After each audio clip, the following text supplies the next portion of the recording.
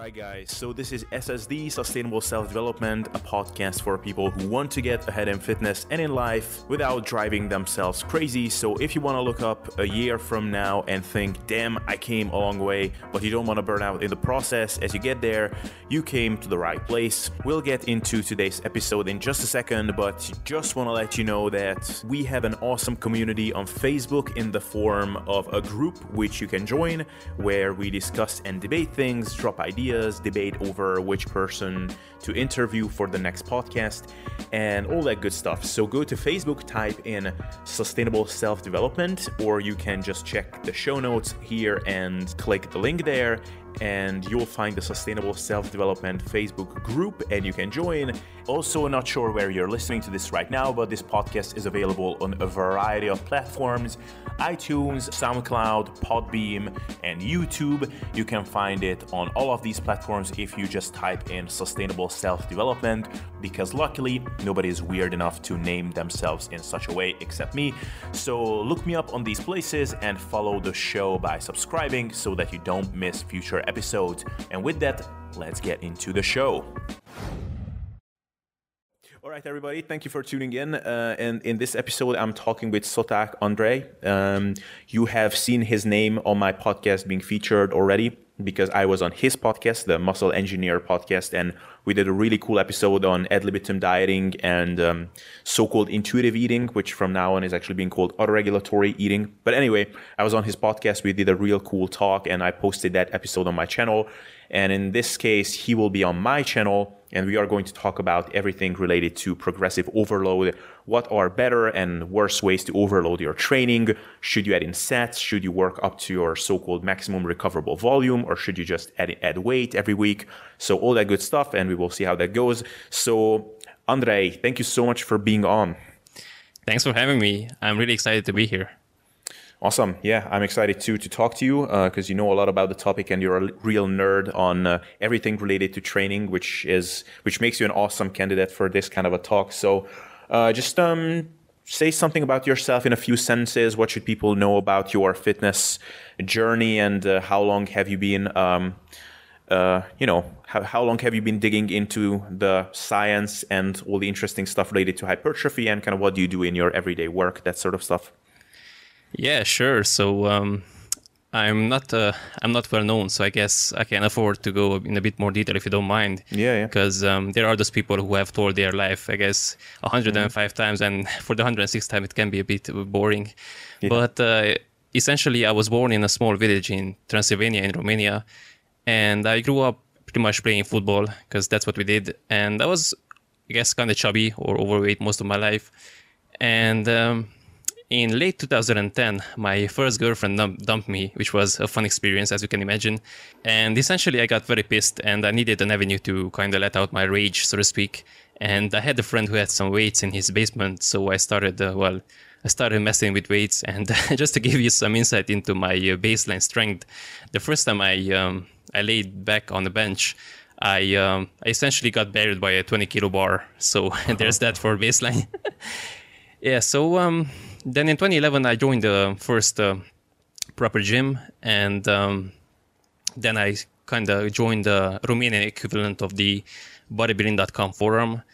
And I still remember this vividly. I think I may have told you this previously, but essentially I got banned because one night I said that, I had sugar in my cottage cheese, and that was a blasphemy back in the day, because you can't do that because you would automatically gain fat. So I got turned off by that side of the internet, and I started seeking out more reasonable people. And I came across, I think it was back in 2012, I came across Eric Helms on Matt Augustus' channel when he did those Q&A series in his white t-shirt. I think you can still find those. Mm-hmm. And that was great. And gradually I got exposed to the people most will be familiar with, Eric, Lyle McDonald, Mike Rizzletter somewhere down the line.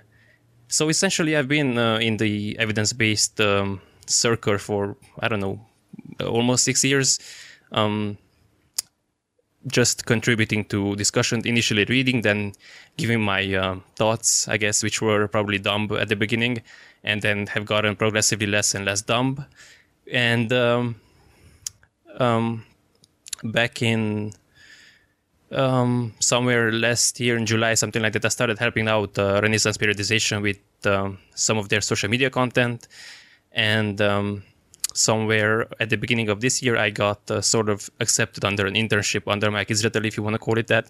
So essentially, I started taking on online coaching clients under his supervision, and he reviews the diet and training programs I write for them. And other than that, I also work as a personal trainer at the local gym here in Romania. So essentially, most of my days are spent between in-person clients, online clients, and then recording and editing my podcast whenever I have time for that, and the occasional social media interaction and reading interesting stuff, listening to podcasts, and all that. Awesome. Yeah, no, it's nice to see that you are turning into a true fitness professional. Not like you weren't so far, but in terms of actual occupation. I mean, I know that you were a personal trainer thus far, but I remember the first time we interacted, you were, just kind of one of those enthusiastic commenters on different platforms, and now you're really getting into the industry, and you're working together now with some of those people that you used to admire. So that must be a pretty cool feeling for you. Yeah, for sure. I just wanted to mention that I remember a couple of years ago I came across your channel, and I was actually astonished that you had Danny Lennon on, and I don't know, you had a couple of people I really look up to, and I was like, wow, a Hungarian sounding and looking guy interviewed Danny Lennon and all these guys, wow. And right now I'm here in the guest spot, I guess, so I'm really appreciative for this. Yeah, no, it's really cool how it's a special industry in the sense that people are, even though they're big stars, like they're almost like celebrity status in our sphere, but they are very helpful, and they are always willing to talk to you. So yeah, I was amazed too, like when I started out, that I could get some of these people to talk to me, and to this day, I can only think back to just a handful of occasions where someone turned me away saying that, like, yo, dude, you need to build up your platform a little bit more before I get onto your podcast. Like 90+% of the cases, they were super, super helpful. So yeah, it's a cool industry to be in for that reason. Yeah, maybe let's slowly transition into our topic today, which will be training related. I know that you're a big experimenter with your training, and you like to try out different stuff on yourself. I heard you mention this when you had on Børge Fagerli, who talked about his zero carb experiment, and you said that you like to experiment more so with training. So let's talk today about progressive overload, because this is something that everybody knows that it's a key to making our training effective, not just in the short term, but to keep making it effective over time. But a lot of people have misconceptions about what progressive overload really means. So I don't know. Do you want to give, like, if someone's coming up to you and asks you these days, what does progressive overload mean? How would you describe that concept to them?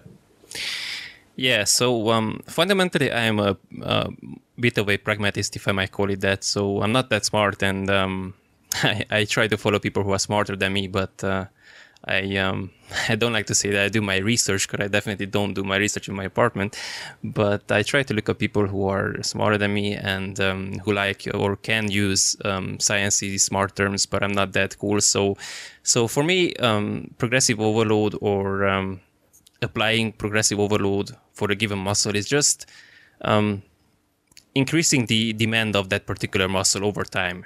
So if you just go back to that definition, then we can automatically circumvent a couple of issues that people seem to have in practice. And I don't know if you want to get into that right away, or... I guess we can jump right in, and we can circle back later if we have to.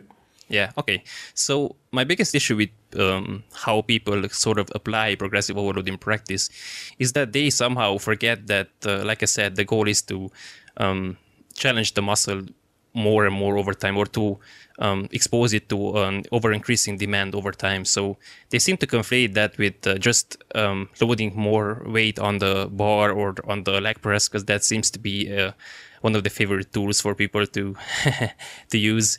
And it kind of turns into this progressive weight overload, or progressive ego overload, or progressively degraded execution overload. So if you want to rate your execution on a imaginary 1 to 10 scale, let's say someone uses 10 kilos, for example's sake, and their execution is at 6 or a 7, then they might go up to 12 and a half, and the execution might go down to 4 or 3. So this is what most commonly is practiced by most people at most gyms. And I'm talking about regular gym goers here, that they kind of forget what the goal is, and by increasing the weight that they are using, they're actually decreasing the demand that the musculature is placed under. So the target muscle, even though you are using a quote-unquote, or even though you have applied the quote-unquote progressive overload, the muscle is actually doing less work. So I guess that's where the whole fundamental misconception is. That's where the baseline has to be set. It doesn't matter what weight you're using. What's matter is, some smart people have said it before me, it doesn't matter the load, or doesn't matter what loads you're using. It matters how well that load is directed. So you can use a weight that's 20% lighter, and the particular muscle can be worked more efficiently or more effectively. Yeah, and I guess maybe we can jump into, because it's just a practical way to illustrate this, but a lot of people seem to confuse progressive overload with, and I heard Eric Helms talk about this, so I'm kind of quoting him, but I think it's a really good way to illustrate this, is that a lot of people confuse progressive overload with a progression scheme.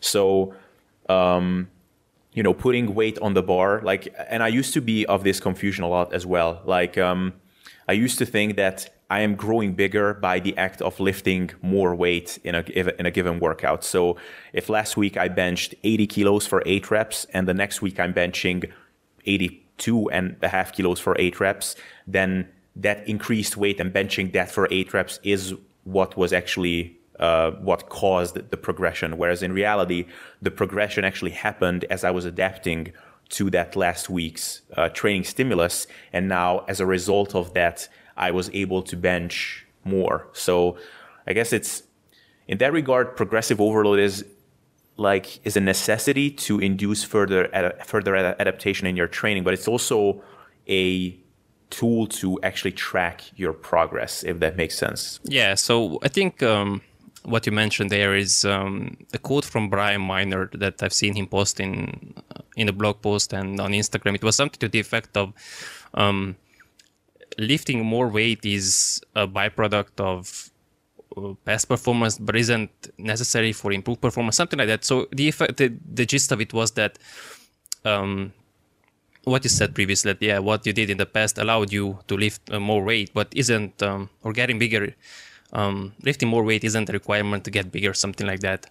So, and in essence, yeah, sure. So to go back to the practical side, my biggest issue is when someone increases their load. Like I said, in an ideal world, in an ideal situation, if you kept everything constant and you indeed increased your bench weight, whatever, to 82.5 kilos from 80, then yes, that should have been or should be a more effective or a bigger stimulus for that particular musculature. And given that you can actually recover from it and you sleep and you have the nutrition and all that, then yes, that should elicit a hypertrophic stimulus for that particular muscle.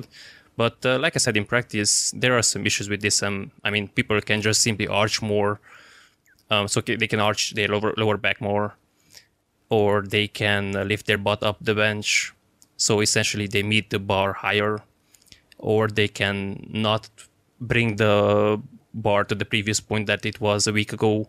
I didn't say they bring the bar to their chest, because that's a different discussion and debate altogether, whether you should touch the bar to your chest or not. Yeah. But essentially whatever that end range of motion was the last week. Yeah, so let's talk about adding weights to the bar, because that's I guess one of the most straightforward way to progress with your training, or progressively overload your training. And perhaps the thing that most people, when they come across the concept of progressive overload, the most two common ways of doing it is adding reps and adding weight, but probably adding weight is the most common way of doing it. Basically, if you download any particular random cookie cutter program from the internet, it will have some sort of a progression model of maybe, okay, so you're lifting in the 8 to 12 rep range. And once you can do 12 reps, then you add weight. Then you start from 8 reps again, going up to 12 reps again. That's a very typical way of doing it. So let's talk about adding weights to the bar. And I guess you touched on this in the beginning, that whenever, especially when you're trying to progress by adding weights to the bar, one really critical thing is that you keep other variables constant, such as form, so execution. You touched on that.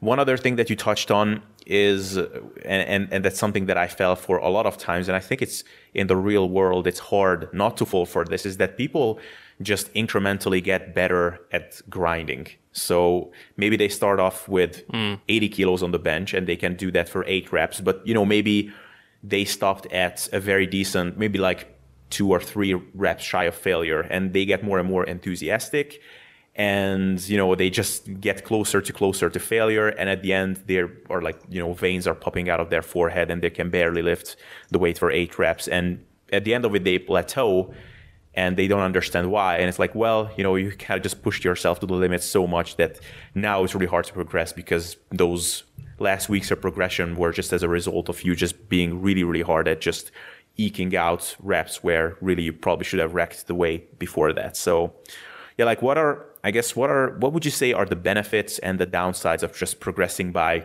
adding weight to the bar? Yeah, so I think first and foremost, we have to kind of define or specify what population we're talking about. So in the actual gym setting in person, I deal with mostly beginners or untrained. By that I mean untrained people who have never been at the gym, because in Romania especially, it's personal training is pretty expensive. So usually the people who will actually pay for that kind of premium service are those who have never been at the gym and they're kind of intimidated, and they are just kind of unsecure or unsure of themselves. So they're like, well, I might as well just pay someone teach me how to do things. And that's an excellent way to look at it, actually, instead of just going to the gym and doing whatever and hoping for the best. So when it comes to that particular population, I think increasing weight is a perfect way to do things after you've established some good execution. So the first couple of weeks, even though the primary goal is to actually establish a proper movement patterns, and they just get them familiar with the gym setting first and foremost, and being there and all that. But after that, you have to teach them how to actually set up for exercises, and we can do a separate podcast about that particular topic just in and of itself. But you can teach them how to set up, how to align their joints and keep their bodies and all that. But once that's particularly addressed or at a sufficiently good level so that they don't have an injury risk, or their form is not so poor that they might hurt themselves, then you can actually start increasing weight. And the two kind of happen simultaneously, even though I try not to push them. So for beginners, I definitely wouldn't recommend going to failure, like you said. And I know many trainers do that, but that's probably the dumbest thing you can do with an untrained guy. Because like you said, and you touched on the grind aspect, they kind of, everything is new for them. So they don't know how to do the exercises, and then they don't have the capacity to grind. And usually once the movement kind of slows down, they automatically re-rack the weight, and that's completely fine. I usually leave up to them. I just tell them, look, whenever you feel like you're getting tired and the weight is starting to feel heavy or challenging, just stop the set. And that's perfectly fine with that particular population, because they really don't need more than that. Because when you're so new to this, essentially any well-directed stimulus will get you results. So in that population, I would say up to maybe a year of training, increasing weight is an excellent strategy, especially if you're working with someone. Because if you don't, then they can do whatever they want, and they can spend 5 hours at the gym if they want.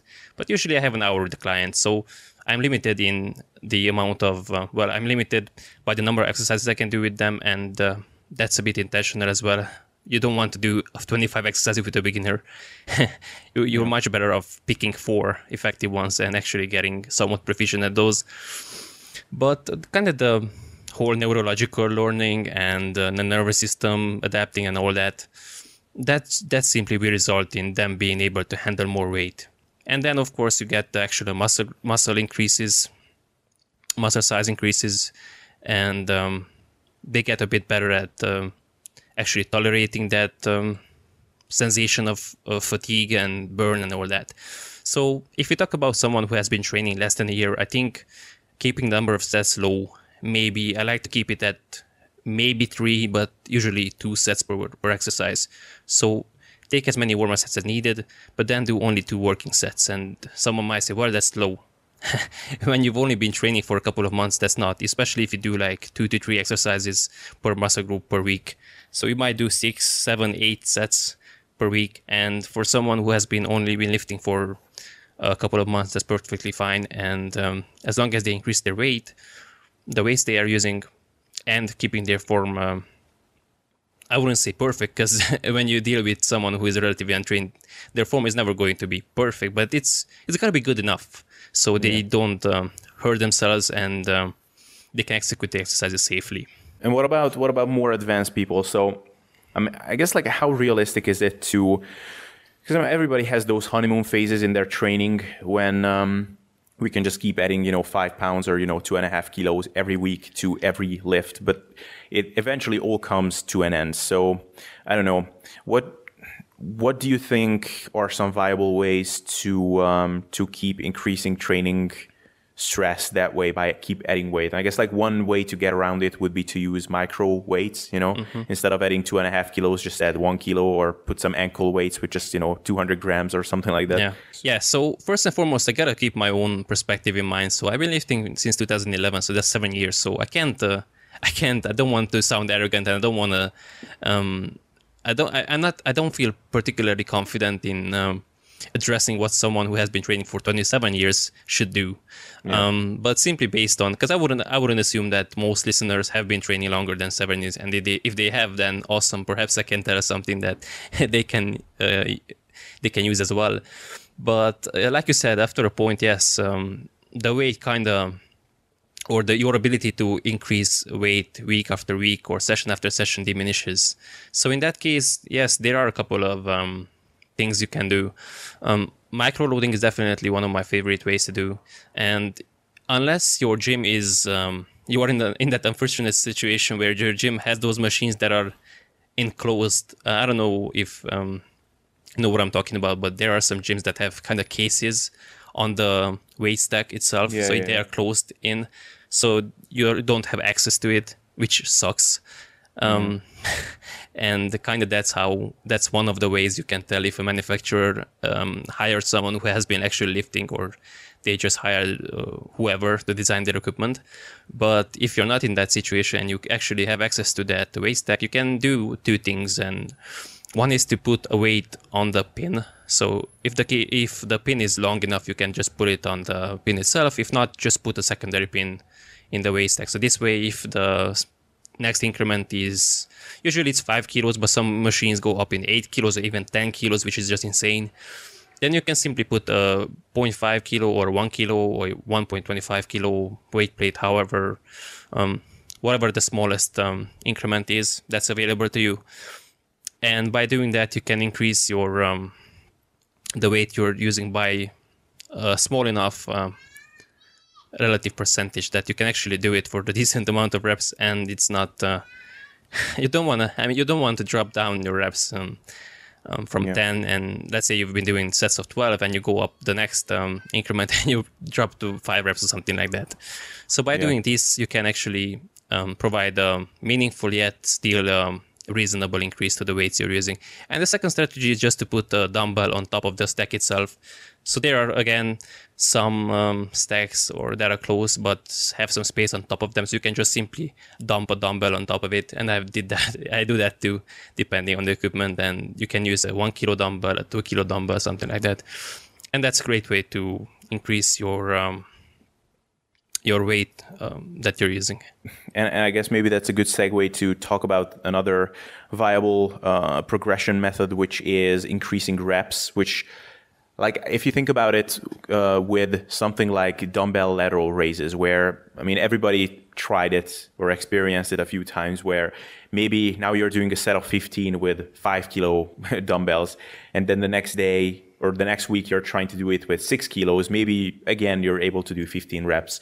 The week after, maybe the next increment is maybe 2 kilos more. And now all of a sudden your reps with that weight drop down to maybe 8 or maybe 10 from 15, which normally wouldn't happen with something like a compound movement because you're able to overload that with 2.5 kilos. And maybe, with your training age, now you're too advanced to overload by 2.5 kilos from workout to workout. So your reps will be dropping by, maybe 1 or 2 on something like a bench press.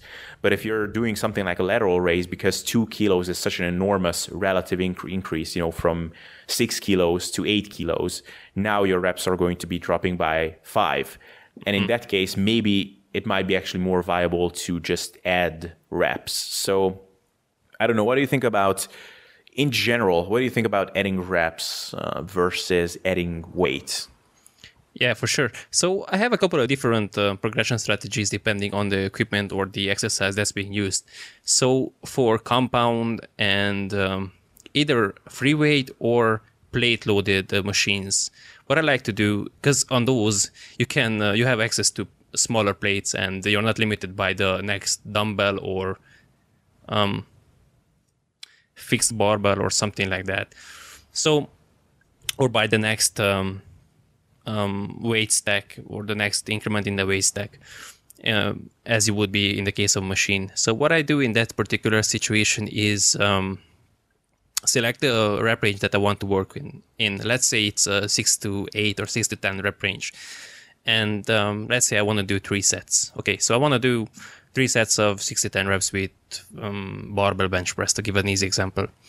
In that case, what I will do is do my first set and see, let's say I got 8 reps, and then on the next I got 7 and 6. I will stick with that weight until I hit the top of the rep range in the first set, and then the second and the third land wherever in that particular interval. So if I got 10 on the first and on the second I got 9 and 7, then that's perfect for me and I can add weight. So next week I will add 1 kilo or 2.5 kilos, because that's more realistic, because most gyms have a 1.25 or a 2.5 pound increment. Very few gyms have actually smaller plates than that, but if you have, awesome.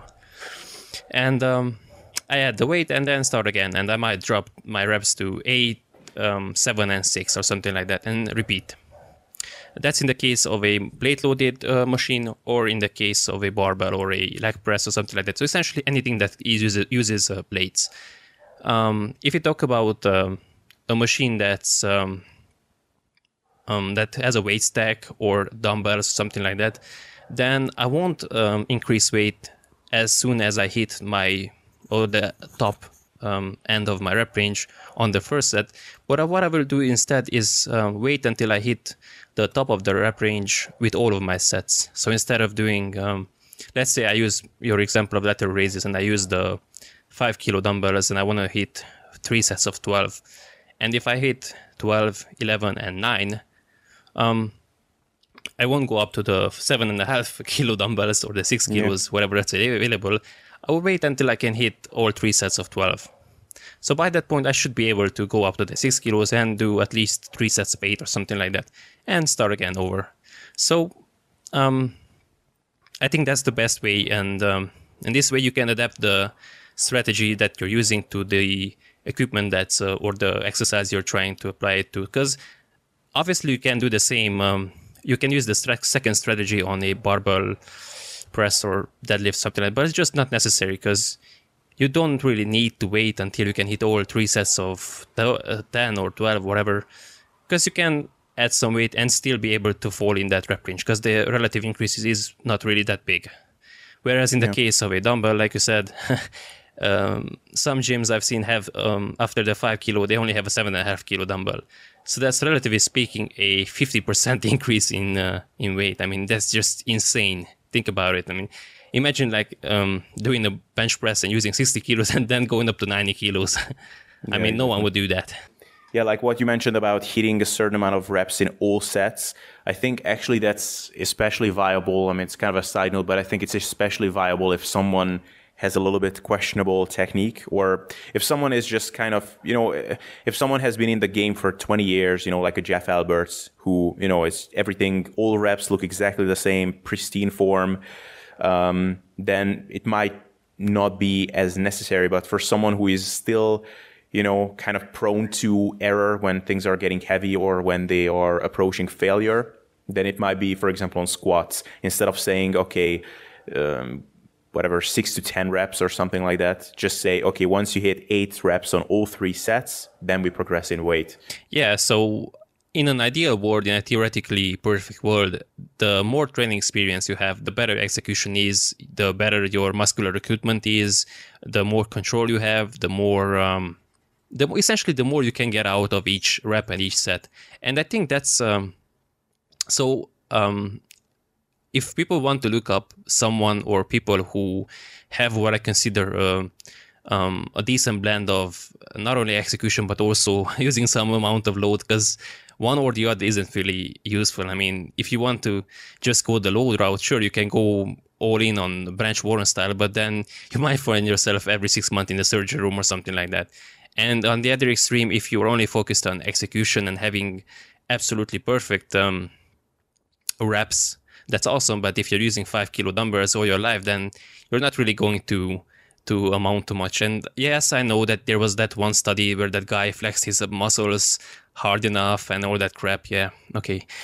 That's where I kind of I have issues with people being too evidence based and kind of wanting to apply the quote unquote evidence, which in this case means just research, to real life circumstances. I mean, if you look at the best bodybuilders and the guys who are actually jacked, they are usually pretty strong. And this doesn't mean that they are world-class level strong, or the stronger you are, the bigger you get. But relatively speaking, especially from where they started, because just to give my personal example, I mean, yeah, my bench press is probably laughable for most people, but remember, I got buried by an empty bar. I was too weak to bench the bar. Whereas someone like Greg Knuckles, and I'm sure he doesn't mind me saying this, he has benched, I think, 120-something kilos on the first day he stepped into the gym. 275 the first day he stepped into the gym. Compare 275 to 30 pounds. So there you go. So relatively speaking, yeah, my bench might not be nothing noteworthy, but relatively speaking, I made a ton of progress. And if you look at it from this perspective at your own training, then perhaps you can appreciate your own progress better. But just before I lose my train of thought, so if people want to look up someone who has that particular blend of execution and effort, they should look up 2 people. They should look up Joe Bennett on Instagram at Hypertrophy Coach. And he's what I would call him a bit more on the execution side than on the load side. And the second guy should be Jordan Peters at Trained by JP on Instagram. And he is a bit more on the load side, but both of them have good enough execution. And you can see 2 guys who use, or absolutely speaking, impressive loads, especially Jordan, but Joe himself, I mean, he front squatted 160, 170 kilos, so that's not really bad, I guess, for most standards. And both guys have insane execution. So in their case, yeah, the quote-unquote rule applies that the longer you've been lifting, the better your execution should be. And in their case, they can get away with performing fewer sets because they can actually get more out of each rep. And I think this is why I really don't like the back and forth between, this guy uses high volume and this guy uses low volume and all that. Aside from theoretical personal volume tolerances and all that, it might just be that, for example, Dorian Yates, because everyone likes to bring him up, it might just be that his muscle recruitment on those particular muscle groups was so good that due to whatever reason. Yeah, so it might have been the case that his muscle recruitment due to deliberate execution or just his structure or just his neurological wiring and whatever. His muscle recruitment was so good that he got all that he could out of those muscle groups in just a couple of sets. And beginners, usually they don't. So that's why you can see usually intermediate, because beginners don't really do that, but intermediate guys who have been lifting for a year or 2 or 3, something like that, and you see them performing just insane amounts of volume, like 25, 30, 40 sets per week. And someone who has perhaps the experience of Joe or Jordan or I might call him even myself, and even I, looking back now, I would just be crushed by that volume. And I remember years ago, I think maybe 2 years ago, I actually had a phase for a couple of months where I actually did 50 sets for chest. I'm not even kidding, 50. I remember I did like 15 sets 3 times per week, and one of them was like 20. So, and my chest was, well, it was worse than it is now. And right now I do, I think 7 sets on average, 7, 8 sets in one workout, and maybe 6 to 7 in the other. So that's still 15. And who knows, maybe 5 years from now, if we talk again, I might tell you that my recruitment and my execution got even better. So right now I can get the work done with 8 sets per week instead of 10 or 15. Who knows? But yeah, just to go back, I think I went on a tangent there for a bit. So for someone who is in that intermediate phase, yes, they probably would benefit from staying at that weight for longer. But also, even if someone is advanced and you have good execution and they know how to lift, essentially, they still, just due to the fact that they make progress slower, it might just be a good strategy for them to repeat that same workout. Even if, let's say you did, and I do that for myself too. Let's say I went up from 50 kilos to 52.5. Yes, I was on paper, I was in that particular rep range that I wanted, but I know in my head that execution wasn't that good. It wasn't as good as I wanted it to be, or as good as it could have been. So I just might note in my logbook that repeat this again next week, and I might stick with the weight for 2 or 3 weeks. And on paper, you might look at it and go, wait a minute, you haven't been making any progress for the past 3 weeks. I mean, you've been lifting the same weight for the same reps for the same sets. And that's true, but what's happening internally, the challenge on that muscle is becoming progressively more or greater and greater, and I think that's what makes the difference. Because, for example, if I have an online client and I only see their spreadsheet or their workout log, and I see them that they've did X numbers of weights for X number of reps, I might just think in my head, awesome, we can increase the load. And then I see the recordings, I'm like, holy freaking shit. Okay, we're dropping back down the weight. And that has happened more times than I can remember, because just a number on paper doesn't really tell you much about what's happening internally. So go back to what you originally asked. Yes, I think repeating the workouts and trying to improve the quality of that work is probably one of the most underappreciated ways to induce progressive overload. If we go back to what I quote unquote defined it to be. I do that frequently, actually. Like, I just stay at a certain weight, like on the machine seated leg curls. Actually, I think I stayed at, I know actually the increment, it's 65, whatever its unit is, kilos or pounds or whatever. I just see a 65 there. And I stayed there for like 3 weeks because I can just tell, like, there's no way, like, if I'm going to up the weight to 70, the form is going to look ugly. I'll just feel it in everywhere, all kinds of weird places other than my hamstrings. So I'm just going to stay there until I feel like I'm just able to complete this amount of reps with less straining, with just more ease, with better form, better execution. And once I feel like I'm quote unquote ready, then I'm going to up the weight. So yeah. And another thing I wanted to ask your opinion on, because this is something I'm always kind of on the fence with. So what do you think about down sets? So, dropping the weight in between sets and adding in more, so maybe you're, like, I guess it's kind of a drop sets with rest in between, or reverse pyramid training is how a lot of people like to program it for themselves. What do you think about that? Yeah, so there are a couple of ways I have seen this implemented. One is to just have separate rep ranges. And I know, for example, because I'm subscribed to Joe's website, he has a members website, and it's like $10 a month, so it's definitely well worth it. And well, you're welcome, Joe. I expect the check in the mail. Just kidding. But from what I've seen, he likes to do this. He might have a top set, and I have a couple of buddies who do the same. They might have a top set in the 5 to 8 rep range, something like that. And this is the failure. And then they drop down the weight by 10% or something like that. And then they have the second set in the 8 to 12 rep range, or 10 to 15 rep range, something like that. And that's one way to do it. I myself don't really practice that in a given session. That's just personal preference. I don't think there's a better or worse way to do it. I do something similar, but I do it in a DUP fashion, if I want to to use a smart sounding term.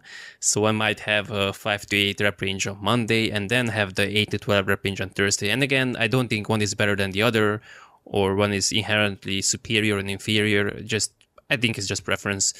But the other way to do downsets, and this is what I actually use, is to have a particular rep range, and then if you feel like you cannot remain in that rep range with the desired reps in reserve target, that's of course if you want to use that, and we can actually have a separate discussion whether training to failure and all that, and whether it should be applied or not.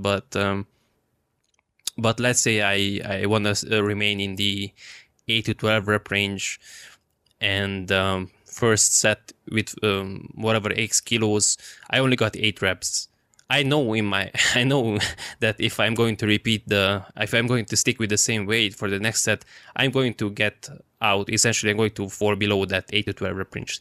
So what I'm going to do is drop it down to the smallest increment, or reduce the plates on the bar or the whatever machine by the smallest increment possible. And in this way, I can actually remain in that rep range. And again, I don't think one is necessarily better than the other or one is worse. Essentially, it accomplishes the same thing. At the end of the day, it allows you to do sufficiently high enough or sufficiently challenging work for sufficiently long enough time. Cool. Yeah, I think we exhausted this one pretty well. And let's talk about something which is something that I've been thinking about a lot lately, which is adding sets over time. And, I guess Mike Israetel made this kind of pretty famous now in the trenches, which is the, working up to your MRV, or maximum recoverable volume. So maybe in a progression scheme like that, you would start out with what you deem to be the least amount of work that you can progress on, and then gradually work up to the most that you can tolerate. And, to add some more detail to that, so the way he would do that is that you would start out with a lower volume amount. So maybe let's say 10 sets. You think that that's the least that you can progress on. And you also start out with more reps in reserve. So maybe you're doing 10 sets per muscle group, and you're quitting each set when you feel like you could do 3 or maybe 4 more reps. And as the weeks progress, you add in more sets, and you're also decreasing your reps in reserve. So maybe by the time before you deload, so maybe you're working yourself up to 20 sets, by that time you're pretty darn close to failure. So what do you think about this progression method? I have my own thoughts, but I'm curious to hear what you think. Yeah, so I have a lot of thoughts on this, mainly because I had the privilege and honor and to review Mike's original draft of the MRV Volume Landmarks book. And I'm actually mentioned at the beginning of the book, which is extremely, it's a big honor for me. Nice. But yeah, so I had ample that. So my opinion has shifted somewhat in the last, as it's natural, as it should be actually.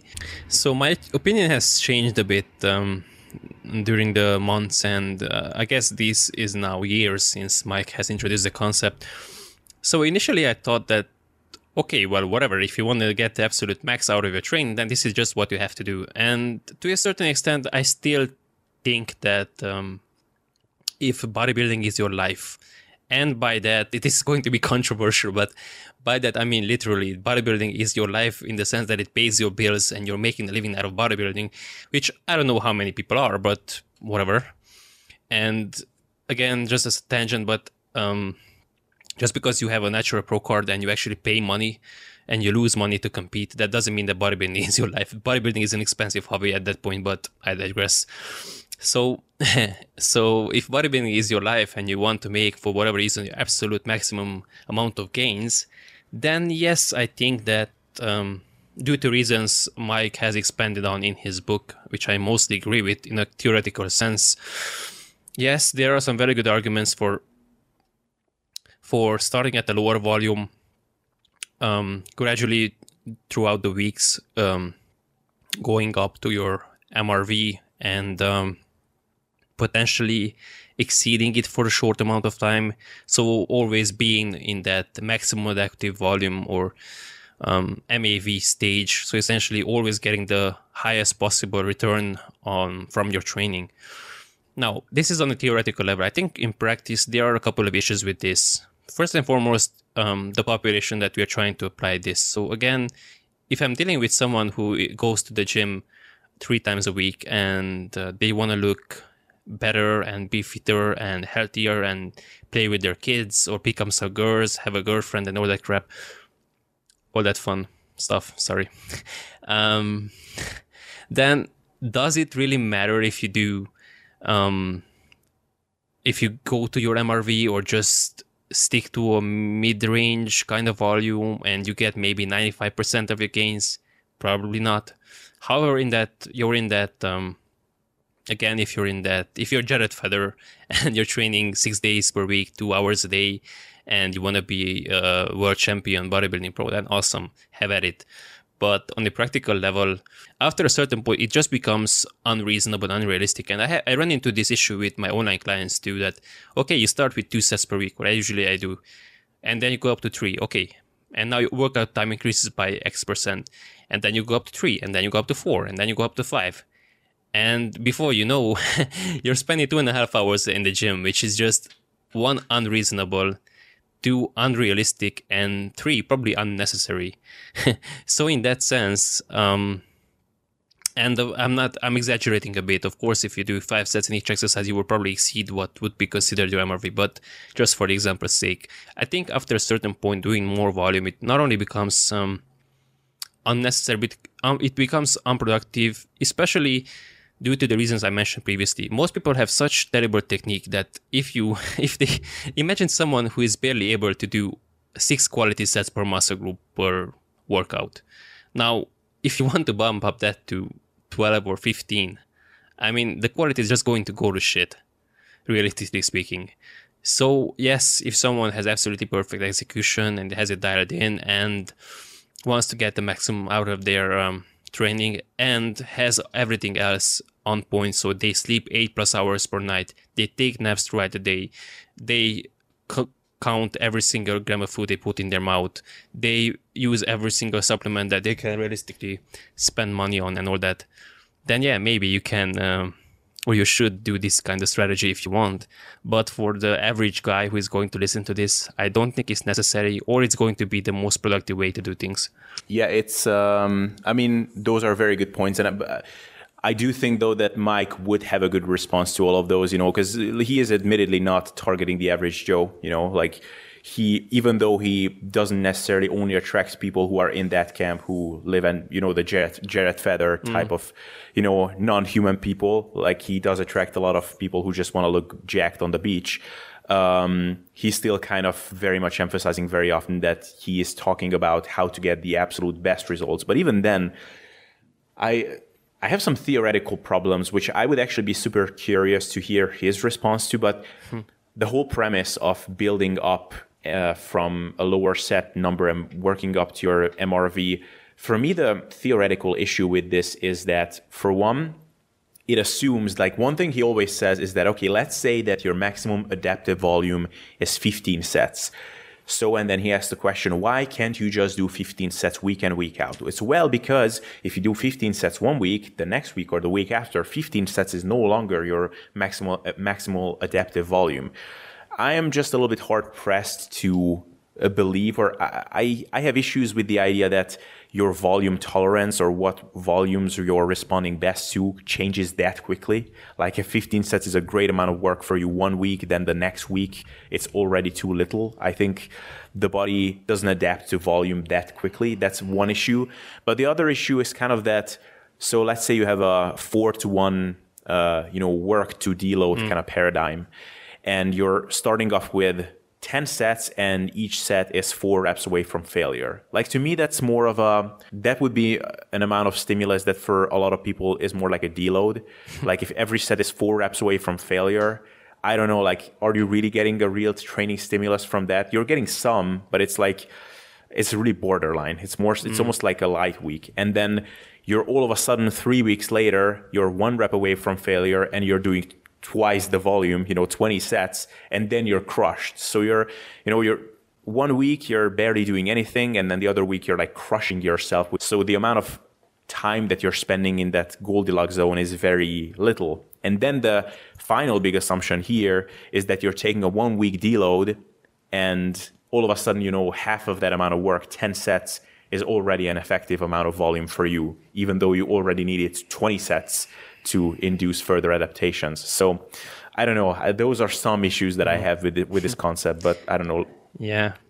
Yeah, so you threw like 15 different things there, and I tried to take some notes, so hopefully I can address each of them. But I'm sure, like you said, I'm sure Mike would have some excellent responses, and I'm sure I would agree with most of them, again, on a theoretical level. So the issue when we have these kind of discussion is we talk about a hypothetical person. So we talk about someone in the outer space, someone who is trying to maximize their gains and all that. But we're not talking about XYZ person living in this particular town, in this particular city, in this particular situation.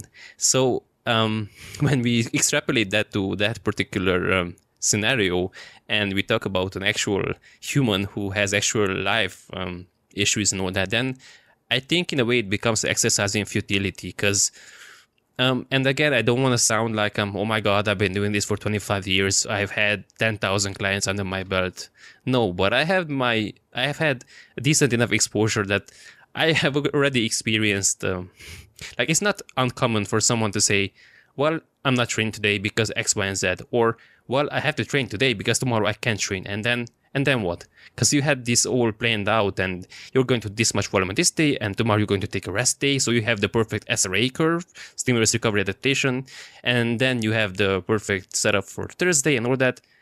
And then everything is thrown out the window. Or my baby was crying all night, so I couldn't sleep. So what about that high volume like that I'm supposed to do today? I can't do that, So these are the particular real life issues that we have with. And again, I know that this has nothing to do with Mike is arguing about. I'm sure his response would be that, yes, well, then sort your life out. Then obviously you're not in a position to go for this kind of training. And yes, most people aren't. So, and again, even if let's say you wanted very good results, because again, if you wanted maximum results, you would throw your baby out, you would throw your wife out, you would lock yourself in a room, and all you would do is eat, train, and sleep, and all that. So I don't think anyone wants to do that kind of trade-off. So the amount of people I've seen, so I have a couple of Joe himself, his clients. I have some friends who have some amazing results. There's this buddy of mine, Callum Raystrick, at CR Physique on Instagram. You can see his clients' results. I think his results as good as any coach is going to have. And from what I've seen, he does a reasonable amount of volume. So not definitely not 2 sets per week, but something reasonable. So just to specify, I'm talking about something like 8, 10, 12 sets per muscle group per week. If you split that up into workouts, that's 4, 6 sets per muscle group per workout. I think that's plenty. If you do 2 sets per 2 actual working sets in that per exercise, and you do 3 exercises per muscle group, that's plenty. And this ties into your RER concern. I agree with you that if you're not going to do that kind of super high undulation, then starting at the 4 rep in reserve baseline is probably exaggerated. The only good side, or the only positive side I can see, is if someone has issues with technique, this allows them to get in some stimulative work, but also the weight not being so challenging that they just revert back to unsafe or faulty movement patterns, if you want to conceptualize it that way. So if you think about it, once you get in that 1 reps in reserve, 0 reps in reserve, so failure, by that point you have to be automatic. You can't think about lifting and lift with a weight that's going to crush you. It's just impossible. So by that point, your execution should be dialed in, should be automatic, should be perfect. So by keeping the RER number higher, you actually allow yourself to have some opportunity to practice. Now again, this can be done on warm-up sets, and that's a whole different topic for a different day. But I think that would be the upside of starting at at a higher RER number. And as far as the volume tolerance, I agree with you. I was actually thinking about this a while back, that what is the actual time that is needed, I guess, to pass for that particular volume to not be as effective anymore. And again, if you look at the number of people who do only 2 working sets per exercise, and their only progressive overload, if you want to call it that, is increasing weight or reps, and they still make great progress. So I think, again, most people would be much more, they would benefit much more from looking at the quality first and not just mindlessly trying to do these ginormous amount of sets. So before picking up Mike's books and trying to perfectly match their MAV or their set numbers to their MAV and all that, actually review their execution and actually try to get as much out of one set as possible before moving on to that particular line of thinking. Yeah, I think that's very well said. So, yeah, man, I think we covered a good amount of ground. I mean, we could talk about some other stuff, such as increasing density, reducing tempo during your training. But maybe at this time we could wrap it up, because we want to make it to the football game that is starting soon. So I don't know, maybe we can do a separate episode on some of those other things, or what do you think? Yeah, so I have just one final suggestion or recommendation, or whatever you want to call it, for people who are trying to make very good gains, but also be aware of their time spent in the gym and all that. So, and this is what I like to do when I am pressed on time and I only have maybe an hour to work out, something like that. So what I would recommend doing is, again, do 2 working sets per exercise. Do your first regular working set in a moderate rep range, 6 to 10, 8 to 12, whatever, something like that. Take an actual good rest, so 3 minutes, something like that, when you feel recovered. And then do the second set, similar weight, and then do some sort of an intensification technique, just to get some more effective volume in, like Berge likes to call it. And I don't think the particular method matters a whole lot. I don't think one of them is better than the other. Essentially, all of them accomplish the same thing, just accumulating more effective volume. And I like to, and this is what I have started doing actually, since I faced the issue I mentioned previously with trying to increase set numbers, that, well, not many people have 2 hours every day to spend in the gym. Most people have 45 minutes, 60, maybe 75 minutes, something like that. So on that second working set, what you can do is either do a rest pause set, which would mean that you rest for 15, 20, 30 seconds, something like that. And then you try to get in roughly half the initial reps. So if in the first one you got 10, you might try to do another 5. And these should be arguably effective reps, in the sense that you have already hit failure. And by the way, these should be to failure. To failure meaning technical failure, meaning once your technique is starting to break down, once you can no longer get high quality reps, you stop. This doesn't mean that literally can't move yeah, anymore. Exactly. And there are some, again, we can touch another time, and if you're more advanced, you can use spotter to potentially obviate for some imperfect machines and all that, but that's for another day. So you might just do a rest pause set, or you can do a drop set, or which would mean dropping down the weight by 20%, 30%, something like that. Again, with the goal of getting in more effective reps, usually somewhere between half and three quarters of the original rep scheme. Awesome. And if you do that for a muscle group, and you do that on maybe 2, maybe 3 exercises, that's like 6 working sets per workout. You repeat that again, you get 12 sets. I think if your execution is good and you actually know how to lift, you get as much out of that setup as you can realistically. And if you're a regular guy and a regular gym goer, it doesn't really matter that you could have spent another hour and you could have gotten another 5%, because it really doesn't really matter to you. So that's just a take-home message for people who perhaps just are trying to, maybe they are thinking, okay, great, but what the hell am I supposed to do with all this information? How can I apply this for my own training? That's just my own practical recommendation. That was great because, many times you listen to an hour-long podcast and at the end, people are just talking about a whole bunch of things, what not to do. This thing is not optimal. You could do better with something else. And at the end of it, you're like, okay, so what the hell do I actually do? So that was great that you gave some actual practical tips. So Andrei, thanks so much for doing this, and hopefully we will be able to hop on some other calls like this and talk about some similar stuff, because I think it can be greatly informative for people. So just let people know where they can find more about your stuff. Yeah, so thanks for the opportunity, and thanks for allowing me a platform to ramble on these topics, because usually I just think about this in my own head, and it's great to have someone to share it with. So if you like this kind of content and you like listening to podcasts, I would recommend checking out my own podcast, where Abel has been a guest on previously, the Muscle Engineer podcast. If you want to get in contact with me, you can find me on social media, on Facebook. I have a business profile, facebook.com/Szoták TME or Szoták Andrei, the Muscle Engineer. You can get in contact with me on my personal profile, that's Szoták András. I guess that's a bit hard for most people to spell, but if you just search for my first name, then you should be able to find me. And the social media account where I'm probably most active on is Instagram. That's just instagram.com/Szoták TME.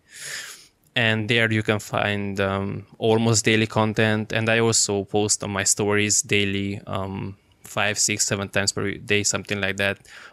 I post podcasts I listen to, funny stuff I find, the occasional Dragon Ball content, if you're into that.